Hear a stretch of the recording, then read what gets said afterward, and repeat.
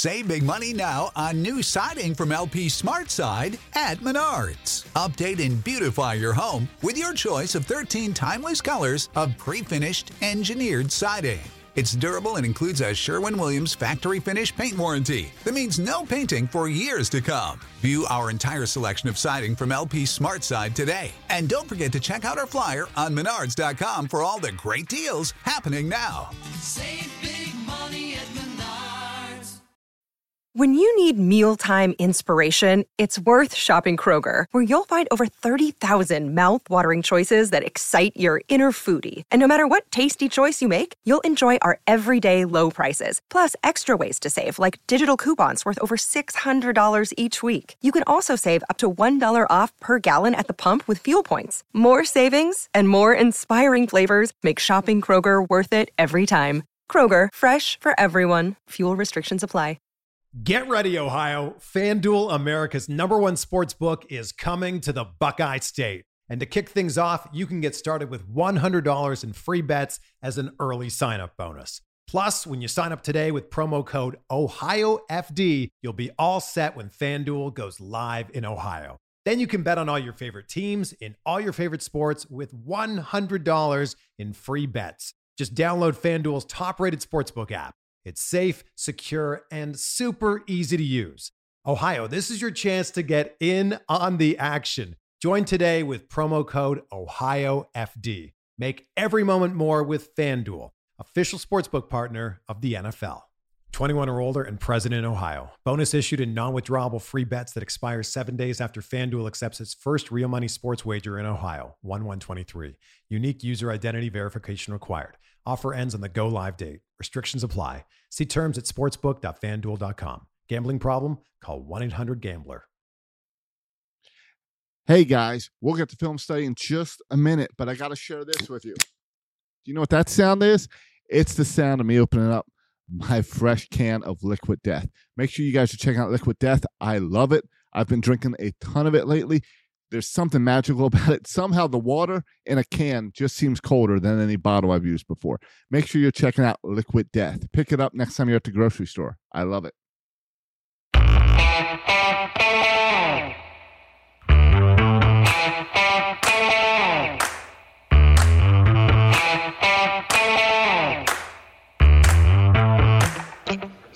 Hi, folks. Welcome to another episode of Film Study. This is Ken McCusick. We're here for this week's Know Your Foe episode. The Cincinnati Bengals coming to town on Sunday Night Football, and Mike Santagata is here to join us. Mike, how you doing? I'm doing great, Ken. How are you doing? No complaints. Well, not any that don't relate to the Buffalo game anyway at this point. But Mike, we've got a huge AFC North game coming up. Let's first of all tell people, though, where they can talk football with you, whether it's Twitter or wherever you want to be followed. Yeah, follow me on Twitter. That's really the only social media, Bengals_Sans, SANS. Love talking football, so anybody, doesn't matter about division or anything like that. So anybody who wants to talk football, just let me know, DMs or through replies. All right. DMs are open then, I take it, right? Yep. Okay, fantastic. That's always a good practice if you're doing one of these shows anyway. And do you have a pod of your own?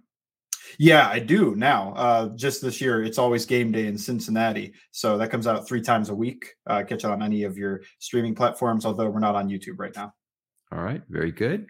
So let's just open this up and tell us kind of the story of the Bengals offseason, if you will, some of the big moves, the draft, development in terms of what you want to talk about there. But let's start wherever you like. Yeah, we'll start with the free agents because I think this was something that the Bengals thought they fixed, and it's been a little up and down. But the offensive line, 4 new starters, but from free agency, you've got La'el Collins at right tackle, Alex Kappa at right guard, and Ted Karras at center. All new faces for the Bengals offensive line, which they knew and everybody knew it was a problem last year, even though they made the Super Bowl. Up and down. I liked what La'el Collins did in Dallas, and I haven't liked what he did in Cincinnati so far, but he missed all of training camp with a back injury, and he is missing practice with the back injury. So I think it could be back injury related. Alex Kappa, he was pretty good in Tampa. He's been pretty good in Cincinnati. Ted Karras, solid, smart leader of a center. Really like what he's able to bring, even if it's not to the level of play as like maybe even Alex Kappa, but he's still giving a good baseline, and he seems to be a good centerpiece of the offensive line. So I'm noticing Cincinnati has the incredible luxury of having played the same offensive linemen all of their snaps so far this year. Yes, they have been lucky in that regards, that even though these guys are all new, they are gaining chemistry together and communication from being able to actually play together and not be injured. All right. Well, how about the draft? We'll talk a little bit about that and who the Bengals got. Yeah, so the starter is left guard Cordell Volson. He's the only guy from the draft that's playing a lot of snaps. I think he's doing an all right job for a rookie. So it's probably below average for what you would expect for a starter, but it's fine. It looks like he can be a solid contributor, Clint Bowling for the Bengals type down the line. Other than that, I mean, they drafted Daxton Hill, but he's kind of barely played as a third safety, and they also like on their dime packages to use Trey Flowers instead of him to cover tight ends. He seems more like the Bates replacement for next year. Cam Taylor Britt off of IR. Sweet. I did want to ask a question about Hill if you're coming to a natural stop there, but Hill, a guy I loved in terms of the draft. It's interesting that the Bengals seem to be going through the same thing the Ravens went. Daxton Hill taken towards the end of the first round, of course, at 31, I think, right? And Hamilton was taken at 14th, but the Ravens are having some difficulty getting Kyle Hamilton on the field. He's playing dime snaps. The only other way he really is getting on the field currently is if the other team goes to 12 personnel and they get a big nickel on. Is there any kind of special package that Hill will play in? Does he only really play dime, or what does he get on the field? Yeah, it's really just dime. And sometimes when they go dime against good tight ends, they like to use Trey Flowers instead. So he hasn't played too many snaps. He's up to 14 on the year. Not too many, just a few every game. And he's blitzed. He's done some coverage underneath. Not a lot of man, a lot of zone type stuff, but loved him in the draft. When I watched him, I thought this guy's really versatile. He could fit and move him in here, do whatever you want with him. But it seems like they enjoy Trey Flowers as their dime defensive back a little bit more, just for the consistency that a veteran can give you. Yeah, well, welcome to the world of having less draft capital than other teams. When you draft towards the bottom of the first round, it's definitely a new kind of a situation, obviously. And I'm not trying to beat on you in terms of being a Bengals fan, but the Bengals have had good draft picks in the last few years. It's a cap situation currently. What's the Bengals' current kind of position? I'm really talking about flexibility of the cap as much as I'm talking about available cap dollars in 23 in particular. This year, they always keep a little bit rolled over, even when they have to sign guys. So long-term, though, I mean, up this season, you've got Jesse Bates. I don't think he's coming back. I think that's why they signed Daxton Hill, like I mentioned. Von Bell also up. So both starting safeties are up. And I think they'll find a way to bring Bell back, because losing both safeties could be pretty disastrous for an offseason. Then you've got Eli Apple, who – I mean, that's a surprising development, right? Because he went from complete flame out of the league into what was kind of his last stop was Cincinnati. And he's been a solid second corner, really physical guy. Mm-hmm. Hayden Hurst, who I didn't mention at the top as a free agent signing, but he's been a pretty solid tight end, runs hard. He was a 1-year deal. So he's up after the season. If they want to keep a veteran tight end, they'd have to look towards him. They didn't draft any rookies. Then Baltimore favorite, Jermaine Pratt, finally up for his contract. Who knows if he stays? I don't know. But he has turned his career around a bit. I think you could describe him as a solid linebacker at this point. Played really well in the playoffs, had the game-sealing interception against the Raiders. Mm-hmm. And Pro Football Focus had him as their best linebacker in the Super Bowl since they started grading that, which was pretty crazy to me. I know. It seemed a little over the top, but I'll take it. And long-term, like you could do this next year, or T. Higgins and Joe Burrow, two guys I think that if you want to get a deal done early, you could sign that next offseason, but it wouldn't take effect until the year after or whatever. But those are cornerstones. So hopefully they can get T, because it is the same agent as Bates. So they've had their disconnect there. Who knows if it'll persist into T. Higgins' contract. So that is the Burrow contract is an interesting one. I've heard various sources who have connections to agents around the NFL saying that if they were asking for a contract today, they'd be asking for $55 million all guaranteed for Burrow, which is interesting. I think that would have to be, play out your 4, play out your 5 at the regular 5 option, and then 5 years at 55 guaranteed after that, which is a 2-year deferred, 5 years 55 guaranteed. It's not quite the same, but it does guarantee a lot of money and a lot of years of play from Joe Burrow. From what you've seen so far, and I know every Bengals fan would like to believe that Joe Burrow is the franchise quarterback for a very long time. Is Burrow the sort of player you want to bet on the potential physical deterioration of over into his 30s? Or is he a player that, let's wait out the 5 years, see what we got, pay him what he's worth?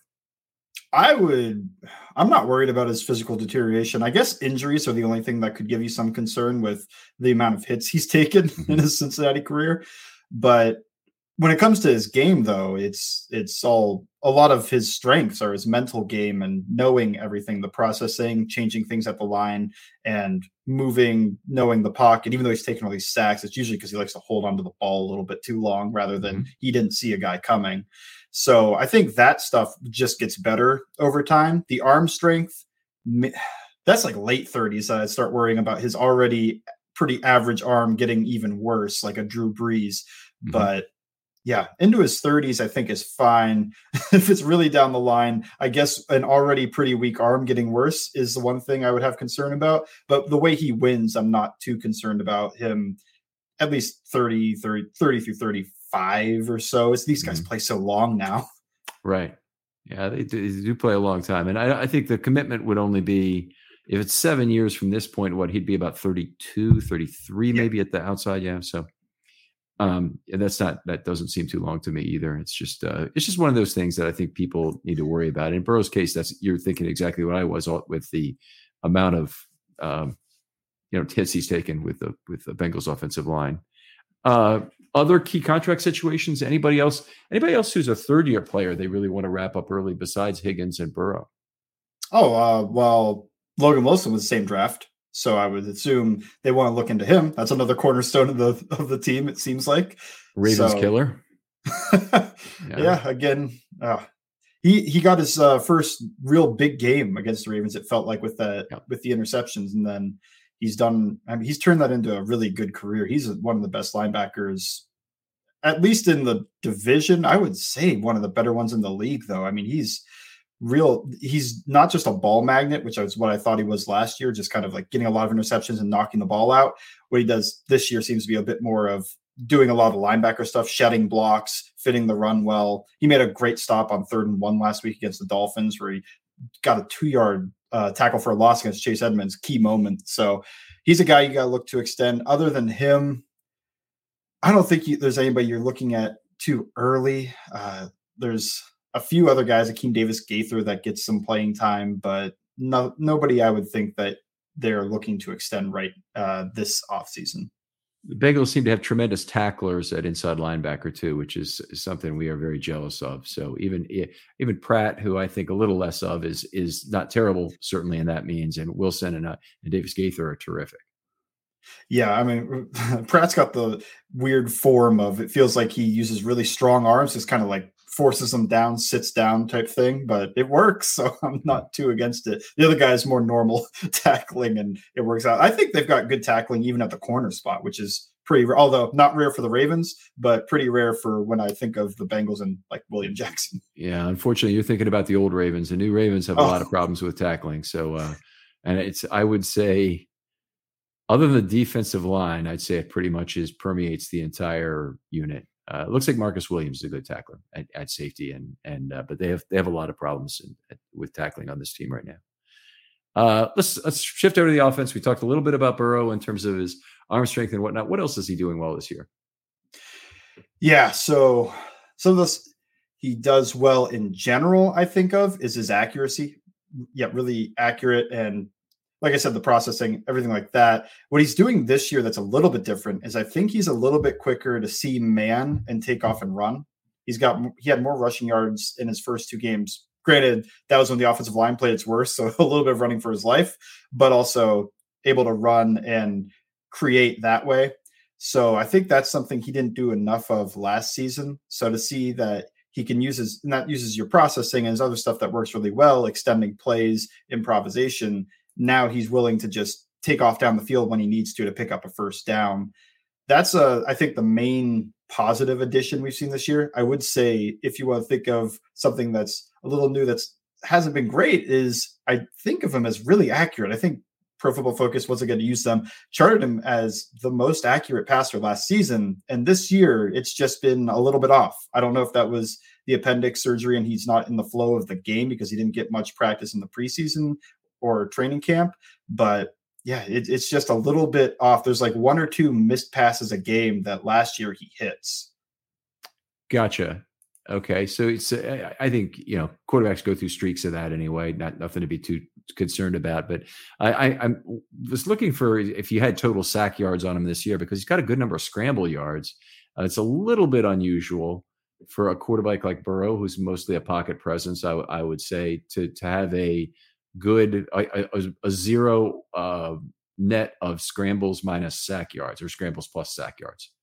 We'll call it. He's up to 93 sack yards so far this season. So he's about like -5 because I've got him for 88 scramble yards. So that's still not terrible by any stretch. Lamar Jackson's having a big year there. He's at 3.8 yards when he does not throw. Average per play when he does not throw. So it's not a complete throwaway. That's really nice. Yeah, it's good, but yeah, a lot of the mobile quarterbacks are north of 1. Some of them are north of 2, and Jackson is exceptional. I haven't looked at Jalen Hurts or Justin Fields or quarterbacks like that to see how they're doing this year. But extending a play, you were mentioning earlier, extending a play is generally a really valuable thing to do if you're a mobile quarterback. And the hits you take when you take a sack on that play they look a lot more like run hits. So has Burrow taken a fair number of those? Yeah, I would say he's taken a fair number of those hits to go with. He had 13 sacks in the first 2 weeks. That's just brutal to deal with. And but he's taken a fair number of those. I know in the Jets game, they got him really good on when he extended a play, got an unnecessary roughness call. So roughing the pass or whatever. So he's taking his hits a little bit less the last 2 weeks, even though I mentioned the Jets getting a good one on him. But still, it's just, he's going to take hits because even though he is a bit of a pocket passer, he does like to roll out, extend plays, and probably because his wide receivers are so good on that scramble drill stuff and creating out of structure. So when things go wrong, and he loves it on third down mostly, but when things go wrong, he's not just a Tom Brady type to hang in the pocket. He'll escape, run. He made so many Chiefs defenders miss in the AFC Championship game doing this exact thing. So it also helps the offensive line. Even though it hurts the offensive line when he takes these sacks and holds the ball, helps him when he's evading and able to extend and create something when they don't do something right. Yeah, that's very valuable, and we're somewhat familiar here in Baltimore. That's great. I will ask this next question, and please understand this is a reflection of what happened in this Buffalo game and not a reflection of what I actually think about Joe Burrow. But is he asking for a lot of flags after a hit? No, I don't think so. I don't see him do it. At least I've never noticed it. I've heard like trash talk once in a while where he says like something like, watch out. This is early in his career, but he would say like, next year I'm going to get that call, thinking like, I'm going to be one of the quarterbacks that gets these calls next time, but haven't seen too much of it this season or in general, really. Usually he takes a big hit and you almost want him to like flail a little bit. Yeah. You may start noticing there are strange tall boys of beer in the bottled water section of your local stores. Well, that's not beer. It's actually mountain spring water from the Alps, and it's called Liquid Death. Why is this water called Liquid Death? Well, because it will brutally murder your thirst, and their infinitely recyclable tall boy cans are helping to bring death to plastic bottles. They also donate 10% of the profits from every can sold to help kill plastic pollution. Those aluminum cans it comes in are recyclable and actually profitable for recycling facilities, so they won't just end up in your local landfill like plastic bottles. Go get Liquid Death at your local Woodman's, 7-Eleven, Roundy's, or Hy-Vee, or find Liquid Death retailer near you with their store locator tool at liquiddeath.com/film study. That's liquiddeath.com/film study. Now you mentioned the some of the starters along the offensive line, but take us through from left to right and talk about what they're doing, how they're playing this season. The Ravens, obviously, a lot of their strength is on the defensive line. Linebacker less so, but at defensive line they have some very good players. So who do you got from left to right? Left tackle is the only consistent one. Still Jonah Williams. He started a little slow, but all these guys didn't get any training camp he got training camp, but didn't get any preseason. So, and he's got a new mate at left guard. So it started a little slow. I think he's back to where he normally is, like a solid, better pass protector than run blocker. Nothing elite about him, but somebody that I feel comfortable with at left tackle. Left guard, Cordell Volson, rookie, loves to finish guys. He's got some strength to him. He doesn't move laterally that well. It feels like when they want to run their wide zone concepts, he's not able to get to the linebacker at the second level all the time. And some of that's the angle, but a lot of it is also just he's more of a straight line athlete. But overall, like I said, probably a below average starter, but what you're happy with as a rookie, especially a fourth round pick, late fourth round. Mm-hmm. Center Ted Karras, all around solid, great at helping. They let him get a little bit extra depth, it feels like, on these stunts and stuff on third down so that he can help them inside a bit more, especially because their communication isn't where it would be with like 4-year, adjacent teammates. So he's not somebody that's going to drive a lot of guys into the dirt in the run game, but I think he's solid enough there, and he's a pretty good pass protector. Alex Kappa, really strong. Again, more of a straight line athlete than he is laterally. So this is, I think, been a lot of their issue with the run game. They got a lot of straight line athletes, but not a lot of guys that move well side to side. But he's probably been their best offensive lineman, which surprised me coming into the year, but I'll take it. And solid pass protector, solid run game. He's a guy that can really drive guys in the run game and move them by himself. That's not something you can always find at the NFL level. And lastly is right tackle La'el Collins, who has been playing probably the worst football of his career. I think it's back injury related. He looks slow out of his stance. He doesn't move well in any direction right now. Pass protection, he is always falling down. Sometimes he's diving. Ooh. I don't know what is about that, but I don't know if it's like his back is like he can't sustain and strain. And it's just you're not talking about a cut blocking. You're talking about like diving on a pass block. Yeah, I'm talking about he pass blocks a guy, does an okay job, and then just falls over or dives to try to get him a little extra yard away. It's very strange. Never seen it before, and I don't like it. But yeah, I think that La'el Collins is not playing the best football of his career. A lot of falling down, a lot of issues in pass protection. Even for the Jets, Jacob Martin was able to get him a few times with a cross chop, which is probably not their best pass rusher. He had some issues against Miami. Just never like to see a guy fall down all that much. Hopefully it gets better with maybe the mini bye week, but that's probably more cope from me than an actual analysis. I think it's just something they'll have to deal with for a while until hopefully it just feels better at some point and he can play better. Okay, well that's something. So Cincinnati obviously has given up some sacks this year. Who have been the culprits for that? Which gap has been the one that has worked out in terms of other teams when they rush the passer?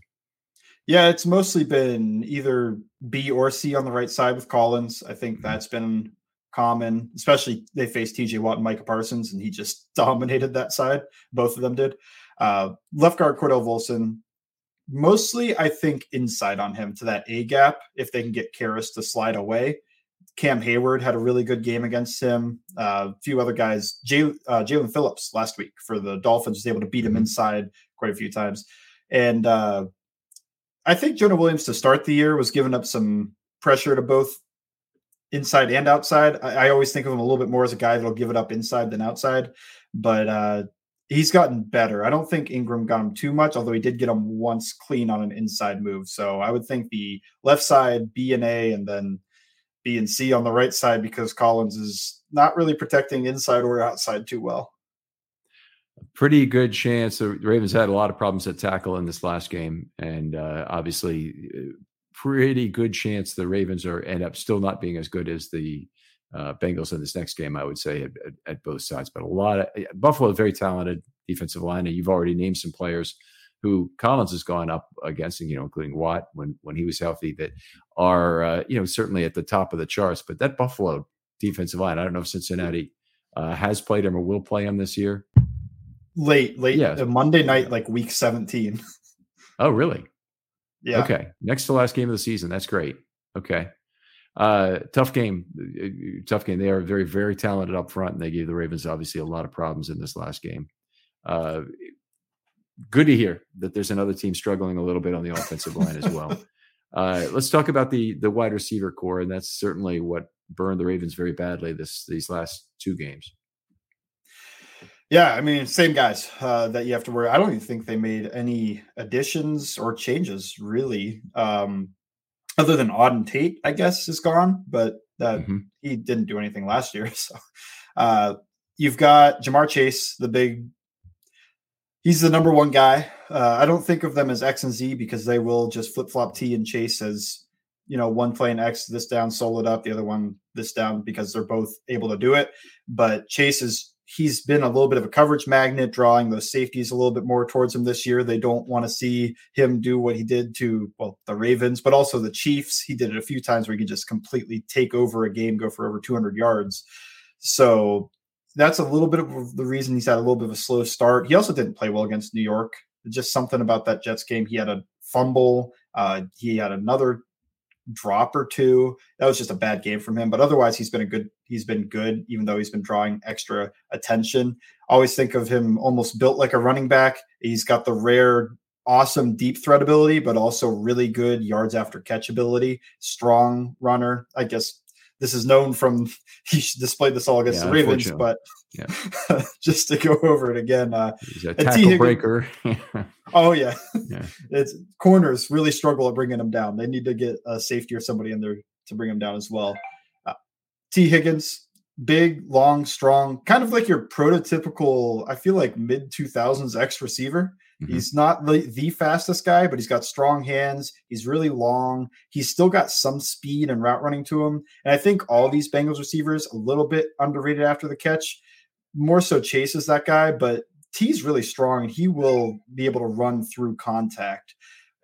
They had last week against the Dolphins on Thursday night. He caught a little smoke alert, just sit there, catch this against cover zero look, and he makes Xavier Howard miss and runs for an extra 10 yards. So I don't know if they're always expecting that out of T. And then Tyler Boyd, he's same guy. He's always been good change direction, smart player, strong. And I think he took this giant hit against the Jets over the middle of the field where I think it was LaMarcus Joyner. It was a helmet-to-helmet hit, and he ends up falling down. Joyner and the other guy end up falling down, and Boyd just kind of shakes it off and keeps running for an extra 50 yards for the touchdown. But that's what I think of as smart, strong, dependable third down guy. That was a third down, cover zero look. And I didn't see this actual play, but did the receivers hit from opposite sides? Sorry, the tacklers hit from opposite sides of the player on the play? Yeah, so the corner covering him was behind him. He catches it. The safety comes down to the front, and he does get Boyd. It's not like they crash into each other, but the contact kind of hits him into the other guy, just causes a whole big train wreck. I don't know why I've seen that, but I've probably seen that 8 or 10 times as a fan over the years where you get tackles from opposite side, and it messes up both tacklers, and the receiver can't even believe that he's still standing and then takes off and makes a big play on it. But for Ravens fans, there was a big one for Marcus Robinson in the 2003 comeback at Seattle in particular that I'm thinking about. I wonder if it's like the sandwich type effect. One guy from the front, one guy from the back. So he's not driving you either way. You just have to be able to withstand the contact, which I always think of Anquan Bolden on that type of thing where he could have taken any hit. He'd have been a good one for that. So frustrating set of wide receivers, certainly for the Ravens the last few years. I was noticing that Joe Mixon didn't seem like he was doing too well in the Football Outsiders yards relative to expectation metric they have, or what is it? The DR metric, I think it is. How's he looked this year? So I thought week 1, he looked like himself and pretty good, but he leaves the game to get his ankle relooked at. And then the next week, I thought he started a little slow. He leaves the game to get his ankle looked at. And then the third game against the Jets, he left the entire fourth quarter because of his ankle. This game, he didn't leave this past week. He didn't leave the game for his ankle or anything. But again, I think it's, to me, the balance doesn't seem, I don't know if it's like ankle stability type thing, but it doesn't seem to be there. Or maybe I'm making excuses for him, but is that he definitely hasn't been the same this season overall. I thought he was pretty solid week 1, but other than that, definitely been one of the disappointments of the offense. Now, I know they called a players only meeting, just him and the offensive line. And I think because some of this is also, like I mentioned, these guys this offensive line isn't doing really well laterally. So I think they're all just like, what run schemes do you guys like blocking? How do you want me to do that as a running back type thing? They know it's an issue, the whole running the ball in general. So hopefully it's fixed. But right now, that's one of the biggest issues on the team, something that's a concern, especially after 4 weeks of this. It's probably not variance anymore. But yeah, overall, just hasn't been the same guy, although he's gotten more usage, I think, this season than I think any other year that I can think of. He's up at like 85, 90% of the running back touches. I was noticing that of all running backs in the league the last few years, Mixon has played just a ridiculously disproportionate percentage of snaps. That they didn't take him off the field that much. Now, that may not have been true every single year. I may have been remembering it from 2 years ago when I'm doing this show with some other Bengals guy at the time. But that's what I kind of recall about it was that he just gotten such a high percentage of snaps. And I'm wondering, how can he take this kind of a workload? And it's not just the touches. I mean, it really does come down to snaps for a guy like that. Yeah, I mean, when they're not getting touches, whether they're running and playing pass protection, being offensive lineman, physical, taking hits that way, which they are leaving him a bit more on that. Although I would say if the Ravens are going to bring a lot of pressure, I think they will make a switch to Samaje Perine back there because they do trust him a little bit more in the pass protection aspect. But Mixon's made some pretty impressive pass protection pickups this season, just play action, and he doesn't even continue the fake because he sees the nickel coming off the edge and he has to go pick him up so his quarterback doesn't get killed. Mm-hmm. I think that's been an improvement for him, but almost every other aspect has been a little bit of a decline. Okay. All right. Other players in the backfield, they line up anyone at fullback these days? They'll get in their 12 personnel looks and just put one of the tight ends there. They don't really have a dedicated fullback, and they really rotate whoever the backup tight end is now that Drew Sample is done for the season, whether that's Devin Asiasi or Mitchell Wilcox. They'll put either one of them back there. I've seen Hayden Hurst back there a little bit, but he's probably not the guy you want playing a fullback spot. You probably want him at tight end, maybe making a block across the line. He's not the strongest, best blocker to lead the running back. Right. That's what I would think of too. Not a great pass blocker either when he was in Baltimore, but it is what it is. I wanted to ask you about how often the Bengals run out of 12 personnel this year. Is that a pretty common thing, or you just mentioned it as like an alternative to 21, which they really don't do? And I'm really talking about their apparent position, not their actual spot they line up at. Okay. Yeah. They'll get in 12, though, especially under center. I think they like to get into those like tight end, sometimes the double wing, both on one side, twins on the other side, but a lot of times both opposite sides. So that you got that kind of ace balance look, 7 on the line. Mm-hmm. They'll do that once in a while, and then they like to run out of that. I think it's made their play action game out of that a little bit more effective than when they try to do any play action out of 11 personnel, because even when they get under center with the wide receivers, they still like it spread out with them. Those guys are just better in space than they are condensed. So when they want to get some type of condensed look, they'll get 12 and just line up with them on the line or into one of those double wing type looks. So they'll run out of it a little bit. They're still such an 11 heavy team, and why wouldn't they be with those wide receivers? But when they got to give one of those guys a break, they'll get into their 12 and sometimes even 13. They ran 13 personnel around the goal line a lot, or short yardage. And just last week, the game sealing touchdown was a 13 personnel sneak Hayden Hurst across the line in the backfield and throw him a little bloop for the touchdown. Nobody sees him. That is an additional wrinkle to things. I don't know if you know this. I don't know if anyone outside of Baltimore really is. I actually don't even know if the Baltimore people are onto this, but the Ravens are a historically heavy team right now. They've played under 10%, 11 personnel for the year so far, what the Bengals are probably at 80.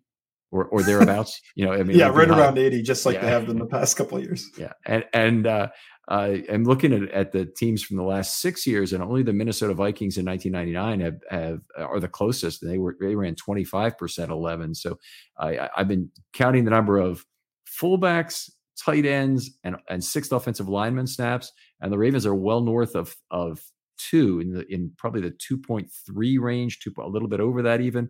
And I don't believe there's been a team that's been 2.0 or higher in the last 6 years, and it may have been a couple of decades since it's happened, because it's a weird team, but it's historically heavy offense. We'll see if it continues for the rest of the year, and it certainly presents a different set of defensive challenges for other teams. Yeah, I had no idea, but I guess that's why they drafted all of the tight ends in the fourth round this year. I loved Isaiah Likely coming out, and I was, the Ravens getting him. I was like, yeah, that makes sense. Yeah, they got him. The other guy hasn't been on the field yet, Charlie Kolar. Some of the people who were on PUP are starting to make it back. Kolar actually is on IR, but he's still out with a sports hernia. I mean, it sounds to me like he might not play in 22, but we'll see. We'll see if he is back at some point. Anything else you want to talk about? Some of the common play concepts they use on offense. So the run game, they really thought they'd be a wide zone team this year. Like they were, it felt like the last couple years, but these guys just aren't moving on the offensive line well enough. So that's kind of been phased out just a little bit. It's still being used, but now they're getting a little bit more of that duo power without a pooler stuff, get the double teams working vertical. I think that works with the offensive line better. They get a little bit more of that the power and counter concepts in there, but it's still in flux. In the passing game, they love their quick game because Burrow's so quick with his processing and accurate to hit that stuff and get these guys on the move. They recently have been able to finally protect long enough to hit the intermediate middle of the field with some of those dig routes, 15-yard ins and stuff. And of course, they love their go balls to these outside wide receivers like Jason Higgins. And that's what the big touchdown came last week was T. Higgins one-on-one with Xavier Howard, no help. And you just put that go ball up for one of these guys, and there's a good chance they come down with it. Yeah. Higgins certainly has been very effective since he came into the league. How do you expect them to attack the Ravens? I mean, obviously they've had tremendous success with the Ravens the last couple of years. How do you expect them to do it? I would expect the Ravens are going to really respect Jamar Chase. I don't think they want him to kill them again, but I still think you got to get him the ball somehow. So some underneath stuff to him, while also if they're devoting any attention to Jamar Chase, then you have these one-on-ones where T might be matched up with Marcus Peters or even Marlon Humphrey. I feel less confident about that matchup with Marlon Humphrey because Marlon Humphrey got the better of T. That was his rookie year, but still, I think he's the best corner on the team and he's a really good player. But either Boyd or Higgins might have a favorable matchup. I think you're going to attack down the field with those guys, underneath with Chase, and you just kind of hope the run game gets itself going. I do think last year there were at least one big play to CJ Uzomah. Maybe they want to get Hayden Hurst, maybe he's feeling some type of revenge. I don't know. I don't know how well it ended amicably or not, but I think he's done a good job running after the catch, been really strong. He's had good hands. Something weird he did in Atlanta when I was trying to watch him right after the Bengals signed him was he tried like 4 hurdles and he fumbled on 2 of them. He hasn't tried that yet. I hate that. I really hate that for tight ends. And I think it's a very high fumble risk play, because you're oftentimes having to use one arm to kind of prop yourself up on your fall. I absolutely hate it. Todd Heap, same kind of problems. Mark Andrews, I think it has happened. I really don't like it. So I don't know what it is about these tight ends. They think they can hurdle these guys, but he had a 10 yards after the catch on a play against Miami last week where he's just carrying like 5 Dolphins. It feels like he's really playing hard. I don't know. I'm not sure if he was deflated last year a little bit with Atlanta because another team drafts a tight end, phases him out. But he's, as a 4th option, I think a pretty solid player. And if the Ravens are struggling at all in tackling, I want to see the Bengals attack with Joe Mixon in a screen game. They just haven't been able to run screens. So want to see it. I don't know if I would predict it though. Do they have the linemen for screens anymore with all the changes? Do they have some quicker guys? I don't really know these older players and the guys who came from the NFC. Not really. If they can get a good look, these guys are strong enough. And La'el Collins was good on screens in Dallas, but like I said, he's been moving a little bit slower than normal and falling over a lot. So they don't seem to be the best on screens right now. But even just something where you can get a tight end out in front of them and maybe Jonah Williams who can move a bit, or Cordell Volson can run in a straight line. Those type of guys out in front of them, just because it feels like you should get him the ball in space and not just on a swing route where he has to make one guy miss. Yeah. All right. Outstanding stuff. Let's move over to the defense now and talk about that. And I always like to start with one particular question I think is really at the heart of a lot of defensive coordinator work.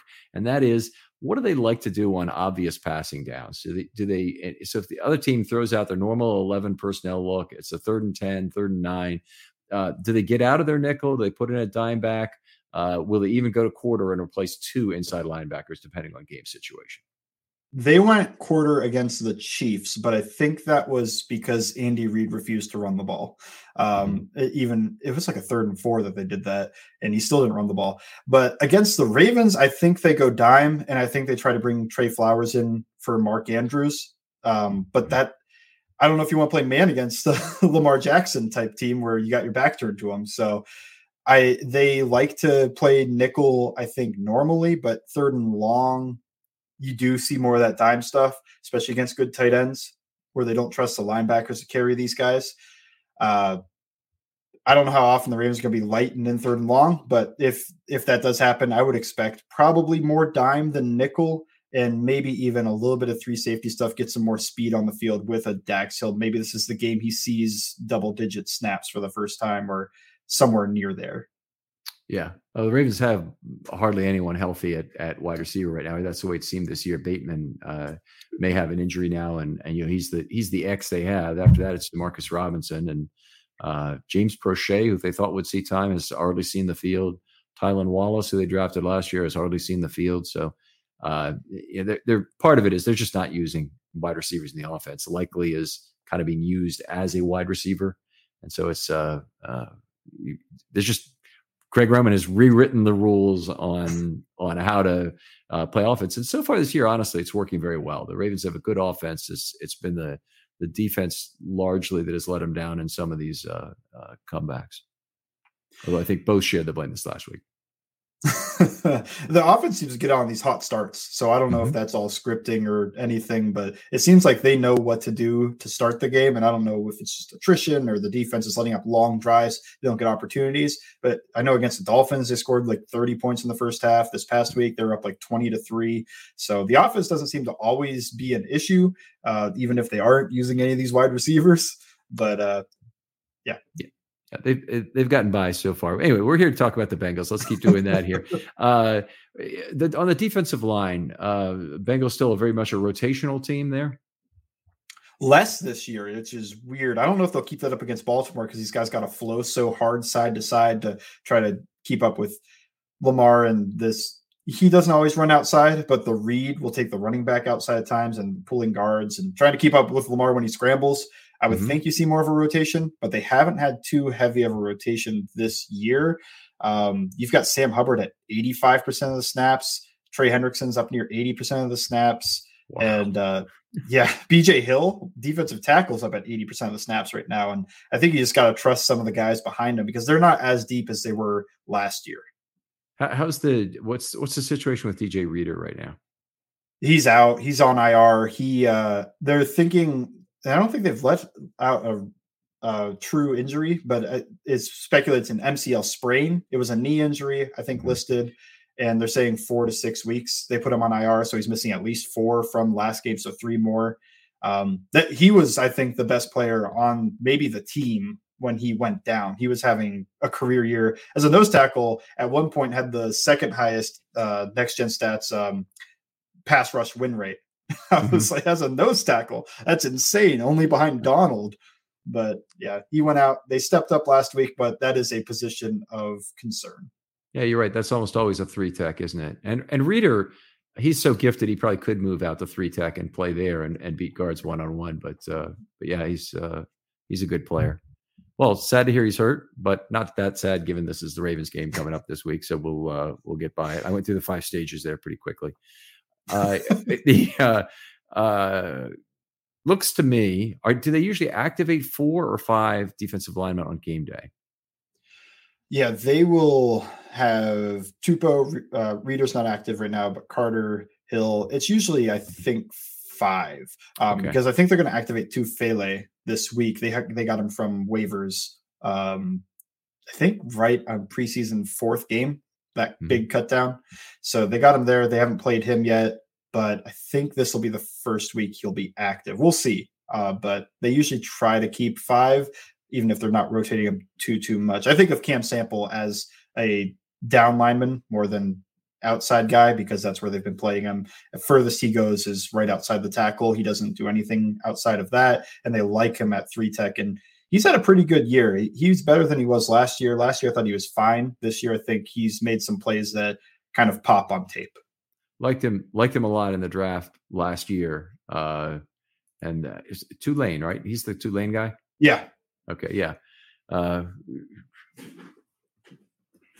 Anyway, and the names you gave me, I believe, and I was trying to keep track, but you didn't give me Hendrickson there, and you didn't name me Hubbard, right? Who are really edge guys? Yeah, they're edge guys. I was thinking the 3 interior, but against the Ravens, they do play that even 4 down front almost all the time to get more guys outside in space behind. So there are linemen for this game. So Hendrickson and Hubbard, the 2 biggest pieces probably on the defensive line right now.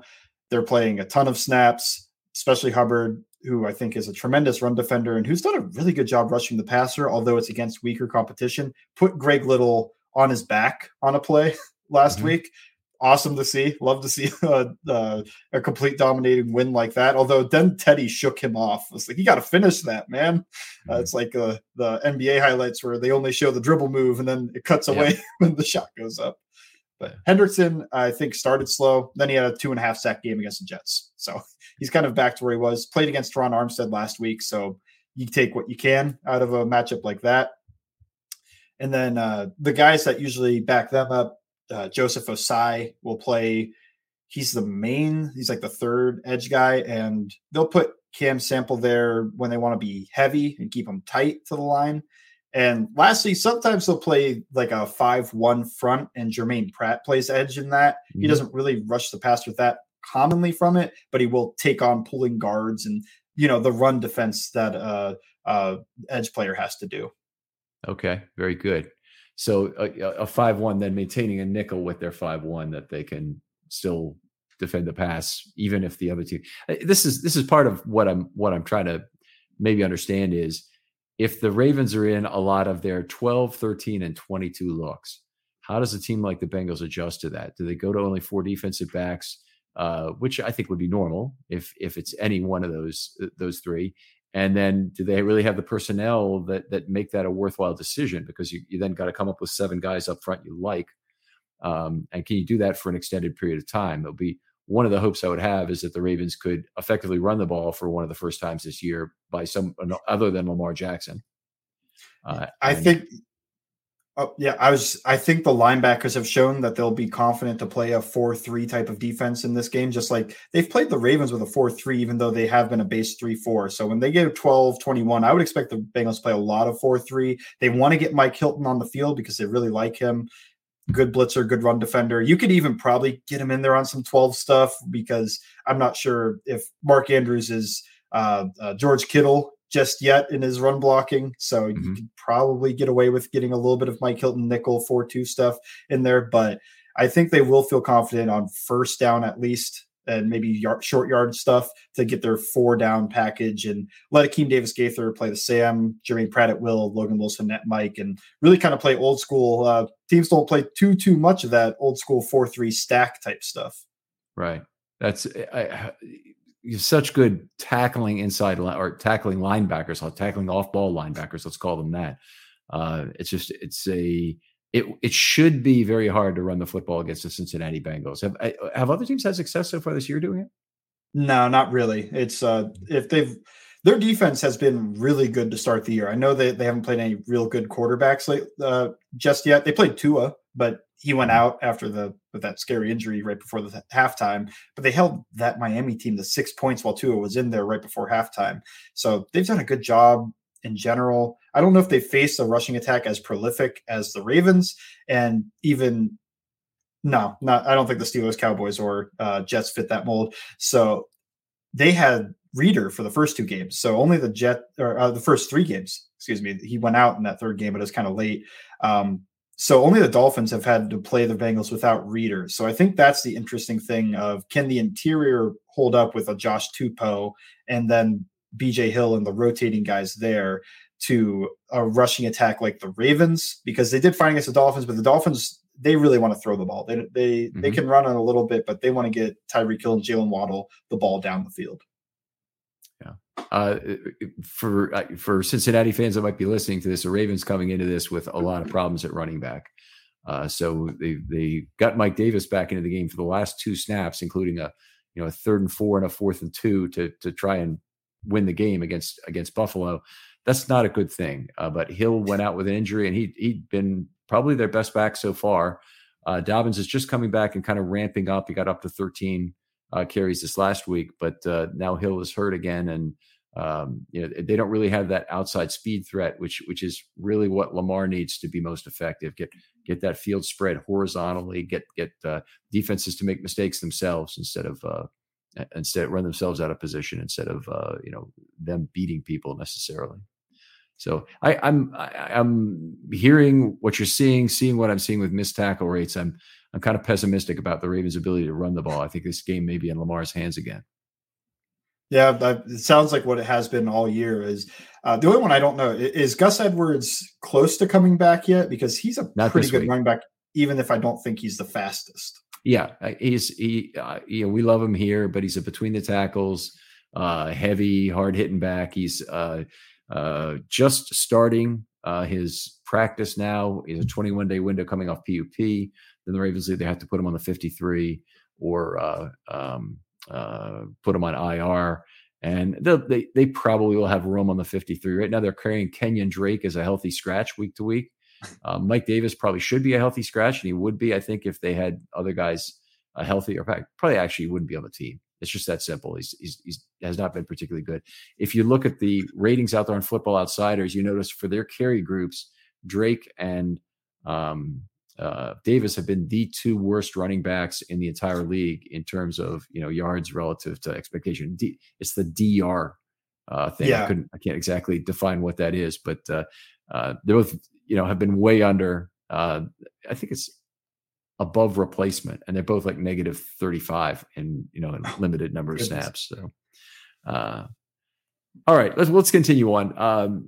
What linebacker platooning do they do any of that, or they have 3 regulars and they like them? They've got the 3 regulars they like, although they normally play the 2 off-ball guys with Pratt and Wilson. They will play 3 this week. So they'll like just playing all 3 of those guys. I don't think they'll platoon in a Joe Bacci or a Marcus Bailey, even though those guys are the backups to come in if one of these guys goes down. I think they like the guys they have. Pratt actually was injured, and they just put Akeem Davis-Gaither right into his spot, let him play, and he played pretty well. So I don't know what it is. The linebacker coach left, but all these linebackers seem to play at a pretty good level for this defense. Maybe the defensive coordinator is just a little bit of a linebacker whisperer, but they've done a good job. I don't think they'll try to platoon these guys. I think when they go nickel, I think that'll be interesting to watch, because we haven't seen too much of what it would look like after Pratt's injury, because he was on limited snaps last week. So this week, I assume he's pretty much fully healthy, and especially after a mini bye like that. So does he stay on the field for the nickel snaps, or they just let the speed of an Akeem Davis-Gaither stay there and play the coverage stuff? That I think will be interesting, but also the Ravens aren't going to have them get into nickel too often, even if they want to. Right. That's true. You kind of, in the same way that other teams force the nickel by putting offenses can do it by putting on a 3rd wide receiver. The Ravens can kind of force teams to not get their 3rd cornerback on the field with the packages they put on. Interested to hear about the secondary. Take us through, if you would, just player by player or across. I'll start with Chidobe Awuzie, who had a career year last season. I think probably near Pro Bowl type level, which is surprising from Dallas. I thought he would be a solid player, but he did play above expectations. And then in the playoffs, the whole secondary was incredible. I think him included. He's pretty physical. I think all the Bengals corners are physical guys. Eli Apple's the most physical. I'll get to him in a second. But, well, maybe Mike Hilton is. He loves contact. But even if he's the least physical of the corners, he still is a guy that'll run through like wide receiver screens, trying to make that tackle. He's not a guy that shies away from blocks or tries to just make tackles with his arms. He likes to get down, take out the legs, or drive, kill the engine with his arms and run his feet. So I think of him as a solid corner everywhere, but more of a coverage specialist. Just I wouldn't take him for granted as like a guy you could just flip the ball up to, make him miss and move on. Jesse Bates, been around Bengals for a long time. Really good safety, in my opinion, especially in coverage. I think he's a guy that he's one of the guys in secondary I think will miss some tackles. He's done a good job this season, but just history, longer history than just 4 games. So they have that, but he's really good sideline to sideline. I think he has some of the best range in the NFL when he's on. He held out throughout all training camp and the preseason, but then finally comes back, gets his job right away because he's done this for 4 years now, going on 5. Good player, just all around. Somebody I would have liked to keep, but it seems the Bengals and him business side just didn't match up with what they both expected. Von Bell, he's a bit of a ball magnet like Wilson. I think he forces a lot of fumbles. He had 2 picks last week. He's been better in coverage over the past year than I think he had the previous 2 with the Bengals. I think of Von Bell still as a better box type than a deep safety, but I think I underrate a little bit of his like intermediate zone type stuff where he gets his eyes on the quarterback. He's able to read out the routes and not have to worry about getting beat deep, but be able to come down still and make plays that way. They'll put him deep sometimes. He's not the rangiest guy, but he does once in a while it flashes and he can make a play. Big hitter, good tackler, kind of has linebacker mentality, but overall, I think also a little bit of this coverage improvement has been the continuity in the secondary. I don't know if that gets talked about enough with these guys in their zones and passing everything off, but the continuity with these guys that they played all last year together. Him and Bates have played 2+ years together. That's a great point. It's, the Ravens are certainly built to look into the backfield, and I just wish everything had gone a little more smoothly. But the guys who are kind of messing it up are the rookies. So they've come in. They've had a lot of problems with Armour Davis, a little bit with Pepe Williams, and definitely a lot with Kyle Hamilton so far. Even though PFF seems to love him in terms of grades, he was way up towards the line of scrimmage on a play where he was supposed to be deep left covering Tyreek Hill, and came up and he talked to Marcus Peters pre-play, and it's like it almost seemed like, where am I supposed to be? And Marcus Peters immediately shot like a cannon diagonally towards where he was supposed to be, nowhere near in time to track down Tyreek Hill, and that was one of the plays that brought him back against the Dolphins. That was frustrating, but I could certainly understand how the continuity is valuable. You can even have these veteran safeties who really know what they're doing, and the Ravens have 3 guys at safety plus Hamilton, but the 3 guys at safety who they otherwise have very good veteran players. Geno Stone even is a 3rd-year player, but a good veteran player already. Clark and Marcus Williams are terrific at really understanding what the defense is supposed to do. And then they have Peters and Humphrey on the outside. And it only takes one guy to mess it up. I mean, that's the simple answer to all this. Sorry for all this noise coming on. Like it's that important that I watched the last Orioles game of the season against Toronto. I'm kind of hoping this is what little we have left to hope for. It's been a great Oriole year, by the way. Fantastic to have all this young players, young talent in the organization. But what's not cool is what you're hoping for in game number 162 is that you can screw up the Toronto bullpen for the playoffs. So that's not that cool. So I forgot what we're talking about. Yeah, safety. So continuity in the secondary. See, continuity of conversation also important. But that's been it's something I hope the Ravens are going to be able to get together before the end of the season, because it's certainly been one of the things that's hurt the team so far. I almost think of it like offensive linemen have better play when they have continuity together. There's a lot of communication with both of those things. I think they're sometimes similar positions, even though they are the complete opposite body types. Lastly, I'll just go through the other guys real quick. Eli Apple, really physical, used to be, I think thought of as the guy you target on any team, but he's been a solid cornerback too. I think if teams could target the crap out of him, they would, and they haven't been able to. Did a really good job on Jalen Waddle, being physical with him at the line. He toes it a little bit. There's a good chance there's a holding call on him or an illegal contact type thing. But, what was the verb used there? He toes it? Toes the line. Okay. Yeah, comes close to, sometimes goes over it with what's allowed. But I like my secondary to be a little bit physical with these wide receivers, even if it's not as allowed as it used to be. Mike Hilton, very physical player. He's not as jam disruptive, I think, because he's so short. He's like 5'9", but he's very physical in the run game. Loves to get involved in that.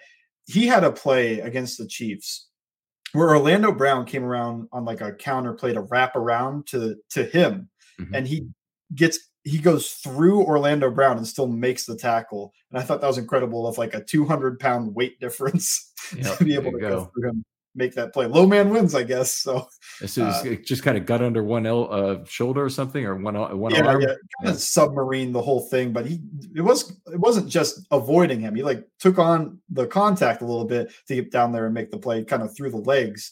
But it was really impressive to me. I liked what I could see there. But other than that, that's really what they do. Trey Flowers will be a tight end guy in a lot of obvious man situations. They don't love him in the zone stuff, but you have to keep yourself honest when he goes out there and sometimes play it. He does a pretty solid job when he's on these tight ends man-to-man, but he's kind of a specialist in that regards. Mm-hmm. All right. Well, outstanding stuff, Mike. Always great when to talk football with you. But let's pick one player, and we don't do score predictions on this, but pick one player you think really is a matchup problem for the Ravens. Maybe other than the obvious Jamar Chase, but who else is a real matchup problem for the Ravens, offense or defense? Man, I feel like I'm deciding in my mind between Logan Wilson and Sam Hubbard, but I guess Hubbard's going to be the guy that matches up more. So Wilson more. He'll make plays. I'm thinking that's a little bit of a matchup problem. I don't know. Morgan Moses was pretty solid in New York, but he's not great. And then on the other end, Hubbard has done such a good job against the Ravens, particularly in Jackson, that I think he could be a little bit of an issue. Not calling for a sack, but I just think he can be disruptive in this game, especially in the run game. I think he's certainly been a Ravens killer, as I think of him in terms of past years. All right. Outstanding, Mike. Just great stuff. Great detail. Always that amount of knowledge that we want on this show. Talk about scheme, not just players. That's fantastic. Tell folks once again where they can find your work. You can find me at Bengals_Sands on Twitter for my content. There'll be a lot of clips up. And then it's always Game Day in Cincinnati if you want to listen to any of the podcast. All right. Great stuff. Other folks out there, if you'd like to be on a film study short, hit me up. DMs are always open on Twitter. Looking for that 25-minute topic. It doesn't have to be analytics. It can be anything you're passionate about. I'd love to talk to you, and I'll get back to you very quickly. Mike, thanks again for coming on. Thank you for having me. And we'll talk to you next time on Film Study.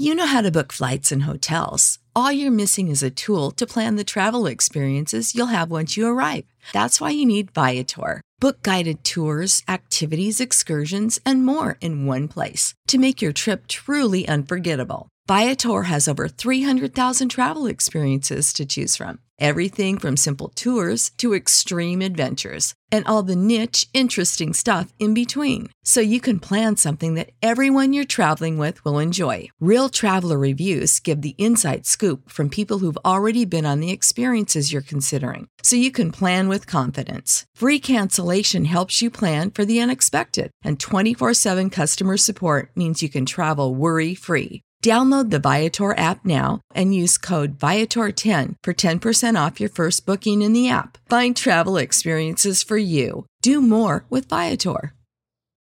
For the ones who work hard to ensure their crew can always go the extra mile, and the ones who get in early so everyone can go home on time, there's Grainger, offering professional-grade supplies backed by product experts so you can quickly and easily find what you need. Plus, you can count on access to a committed team ready to go the extra mile for you. Call, click Grainger.com, or just stop by. Grainger, for the ones who get it done.